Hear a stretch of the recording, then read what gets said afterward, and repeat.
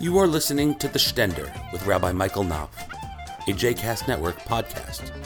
For more information about Rabbi Knopf, please visit mikeknopf.com. For more information about the other JCast Network podcasts and blogs, please visit jcastnetwork.org. So last week, we began to talk about breaking free. We introduced this new sermon series format where we take one concept, one theme, one idea from our lives, from Judaism, from Torah, and try to unpack it in a more systematic and deeper way over the course of several weeks. And just to recap on the format, if you are with us for the whole series, you'll be enriched, I hope, by doing so. But if you happen to miss, whenever we do one of these series, if you happen to miss one or two of the sermons in that series, you'll be able to pick up with the next one. So don't feel discouraged coming to the following week and say, well, I didn't hear the one before, so I'm not going to get what's going on next week. You'll get it, I promise. And I'll try to do a little bit of a recap beforehand. So we talked about breaking free. We talked about how there are things in our lives that inhibit us, that hold us back, that prevent us from becoming our best selves, from living the best lives we possibly can, from becoming as successful as we possibly can, from flourishing as much as we possibly can. And we talked about how there are a handful, I think, of root causes that are responsible for holding us back. And so this series is all about how identifying what those root causes are and talking about how we break out of those negative cycles, how we break free of those root causes. So I identified last week what I think are 4 root causes that hold us back from living the lives that we really, I think, want to live and deserve to live. And I identified them as cynicism, insecurity, materialism, and fear. Cynicism, materialism, insecurity, and fear. I talked about cynicism last week, and I wanted to talk about insecurity this week. So as I was thinking about this sermon over the course of the past couple of weeks, I had some ideas kind of swirling around in my head, but was having trouble enabling any of them to really gel. I was having a little bit of writer's block. So I wrote to a friend of mine who's a therapist.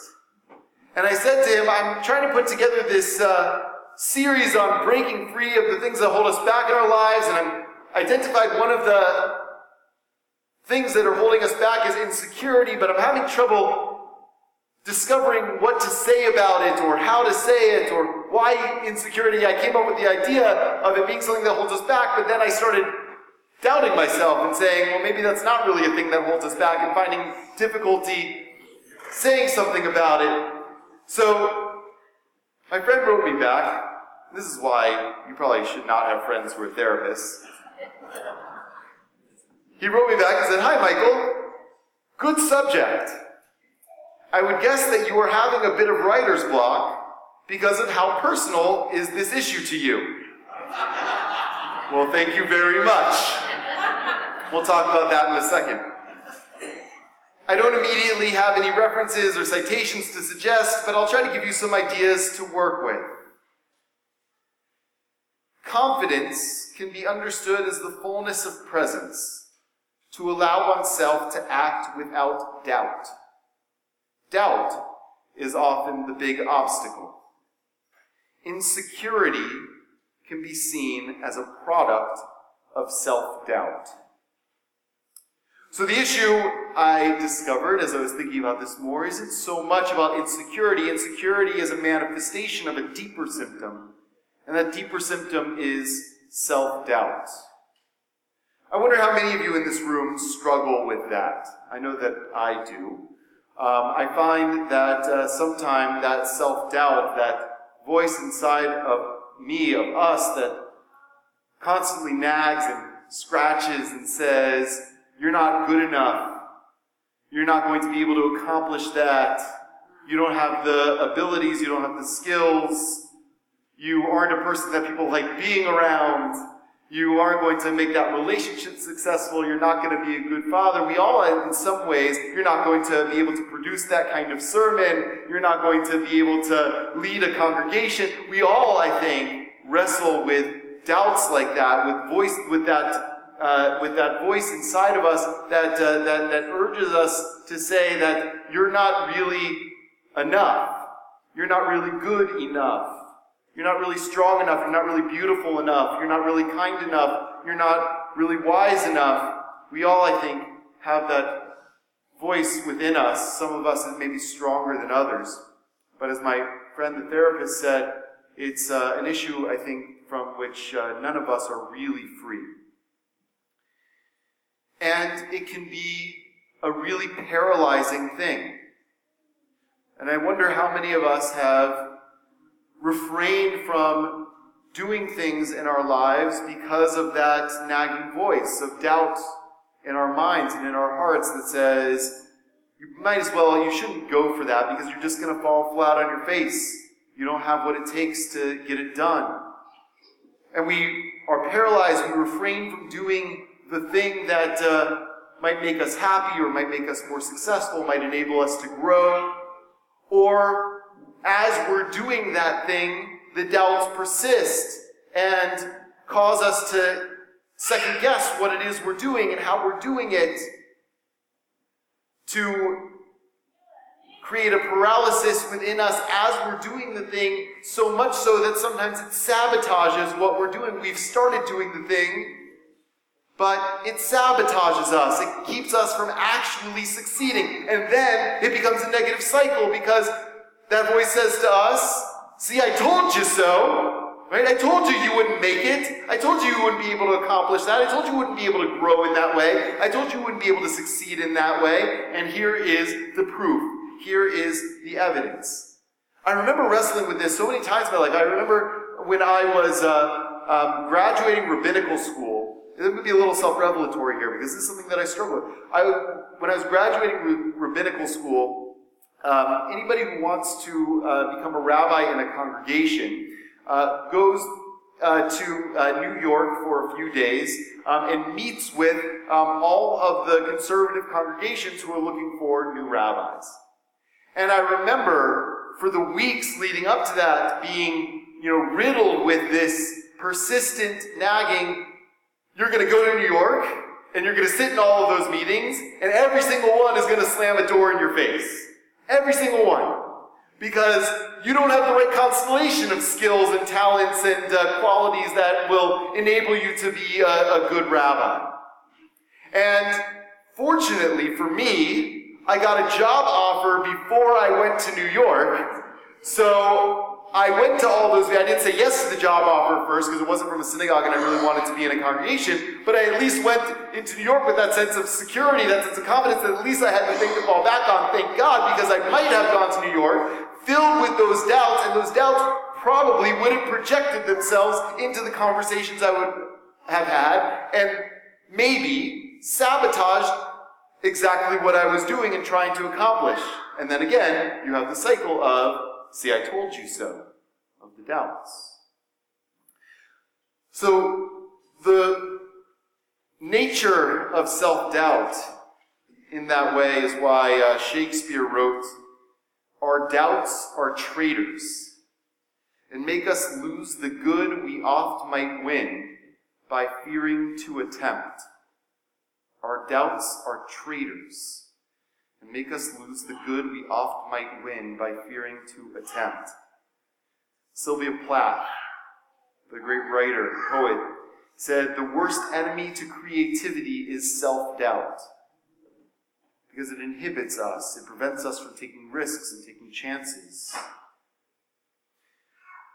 So I was wrestling with this idea of self-doubt, and I was studying the Parsha, and it occurred to me that the central figure in the Parsha, in the Torah portion, Moses, is the poster child for self-doubt. In last week's Torah portion, God commissions Moses to lead the children of Israel out of Egypt, and Moses, in several instances, says, I am not the guy for the job. And he gives excuse after excuse after excuse to God of an argument of why he's not the guy for the job. And in this week's Torah portion, he repeats himself. He repeats his objection. He says, Vayomer Moshe lifnei Adonai, Ani aral sfatayim, ve'ech yishma elai paro. Moses appealed to the Lord, saying, see, I am of impeded speech. How then will Pharaoh listen to me? Now, what you need to know about what Moses says there is that we have no indication from the Bible other than Moses' own testimony to this fact that Moses actually had impeded speech. God doesn't acknowledge that Moses has impeded speech. He doesn't say, oh yeah, you're right about that, but we'll figure something out. That's not what God says. We don't know if he did. Moses says he did, but nobody else says he did.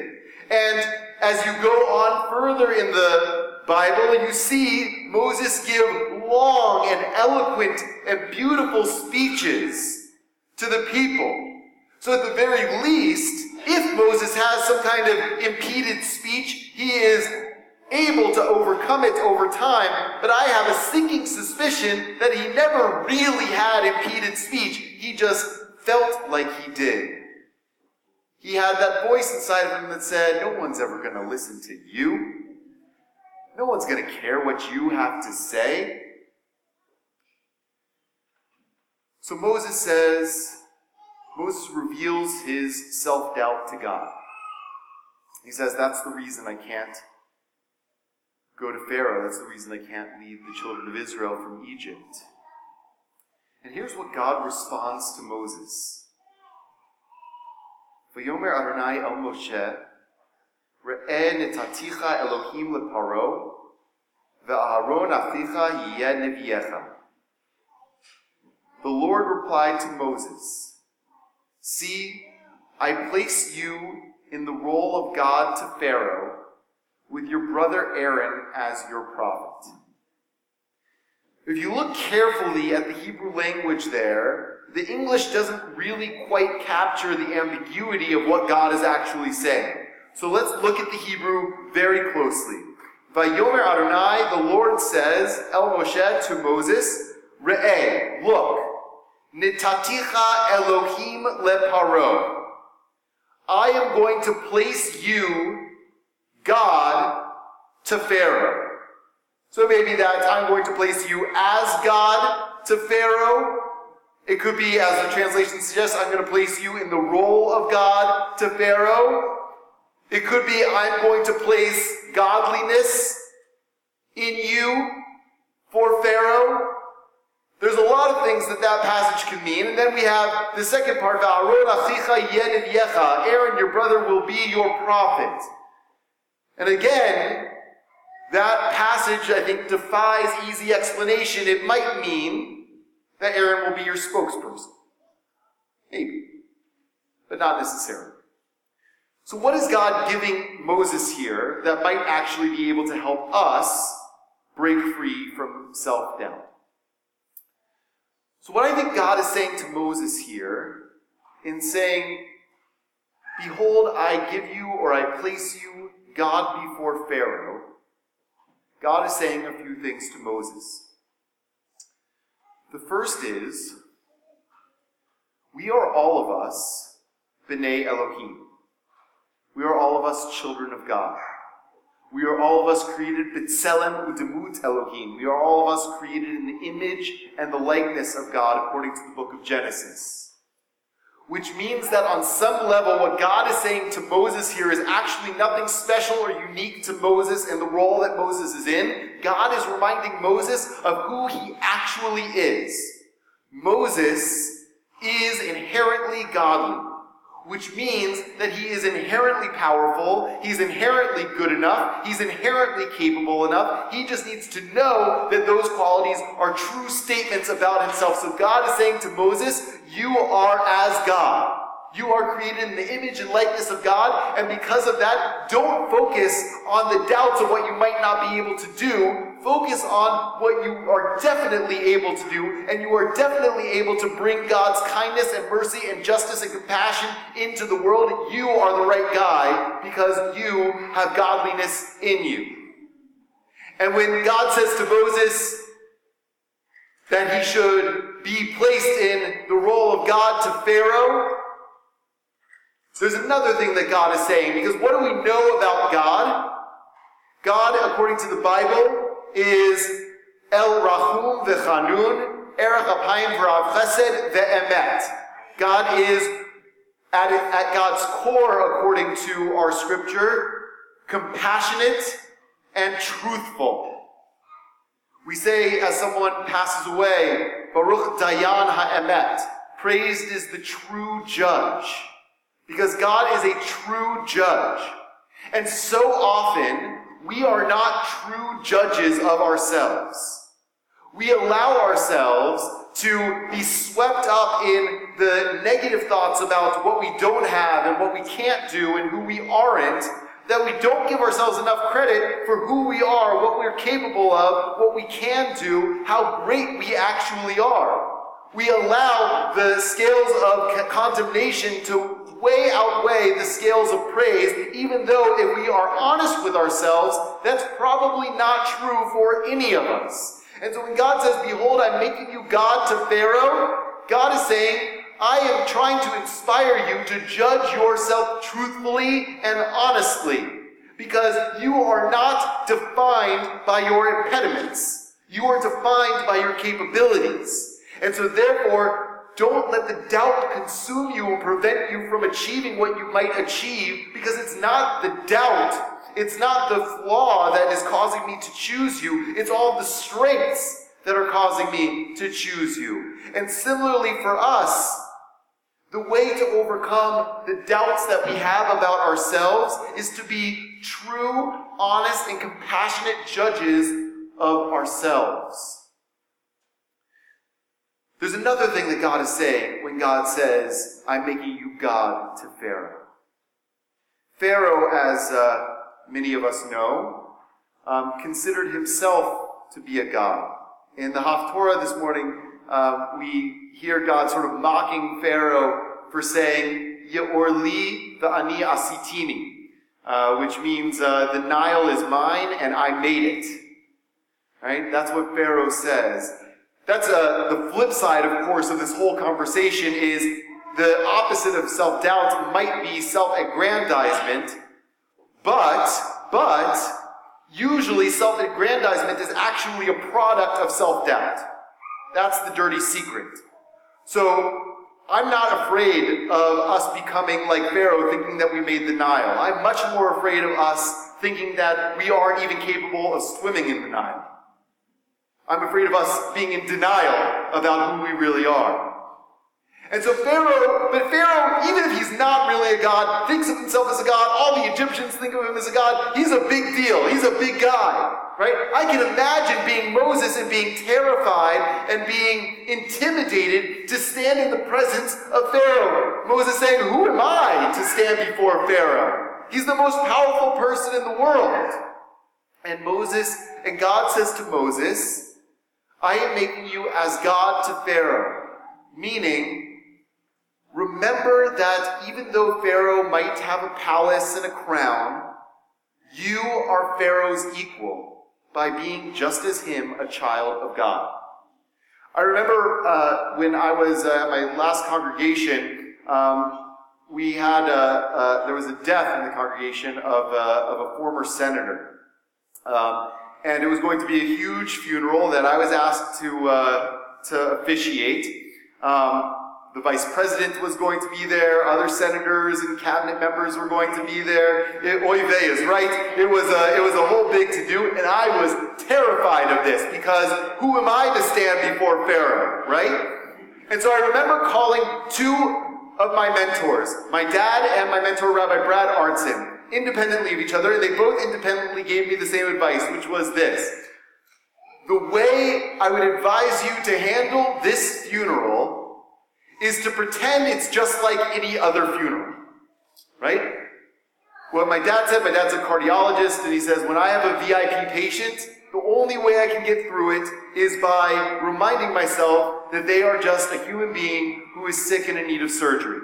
And Rabbi Artson said to me, when at the end of the day, the person who passed away, though he accomplished a lot of wonderful things in his life, there's going to be a lot of dignitaries there, was an old Jew who got sick and died.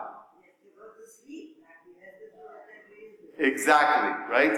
They do whatever we do. Celebrities, they're just like us, right? So that's what God is saying to Moses here. When you stand before Pharaoh, remember, he is not your better. You are his equal. And that's the way to overcome self-doubt too, because so often we compare ourselves to other people and hold ourselves in light of them. I saw this quote as I was researching the sermon that I love, which is the reason that we are so insecure is because we compare our play-by-play to other people's highlight reels. Right? And that's the truth of it. And so the way to break that cycle is to remind ourselves that on some fundamental human level, we are all the same. We all have the same struggles. We all have the same moments of triumph. We all have the same flaws, and we all have the same strengths. Not necessarily the same ones exactly, but on balance, we are all of us equal. So what God is saying to Moses here is a handful of things that I think can help us overcome our self-doubt as well. The first is that we should remember that we are each of us children of the Most High. And in being children of the Most High, we are all of us equal to each other. That we have the capacity and the need to be true and honest judges of ourselves, and not to let our criticism of ourselves outweigh our praise of ourselves.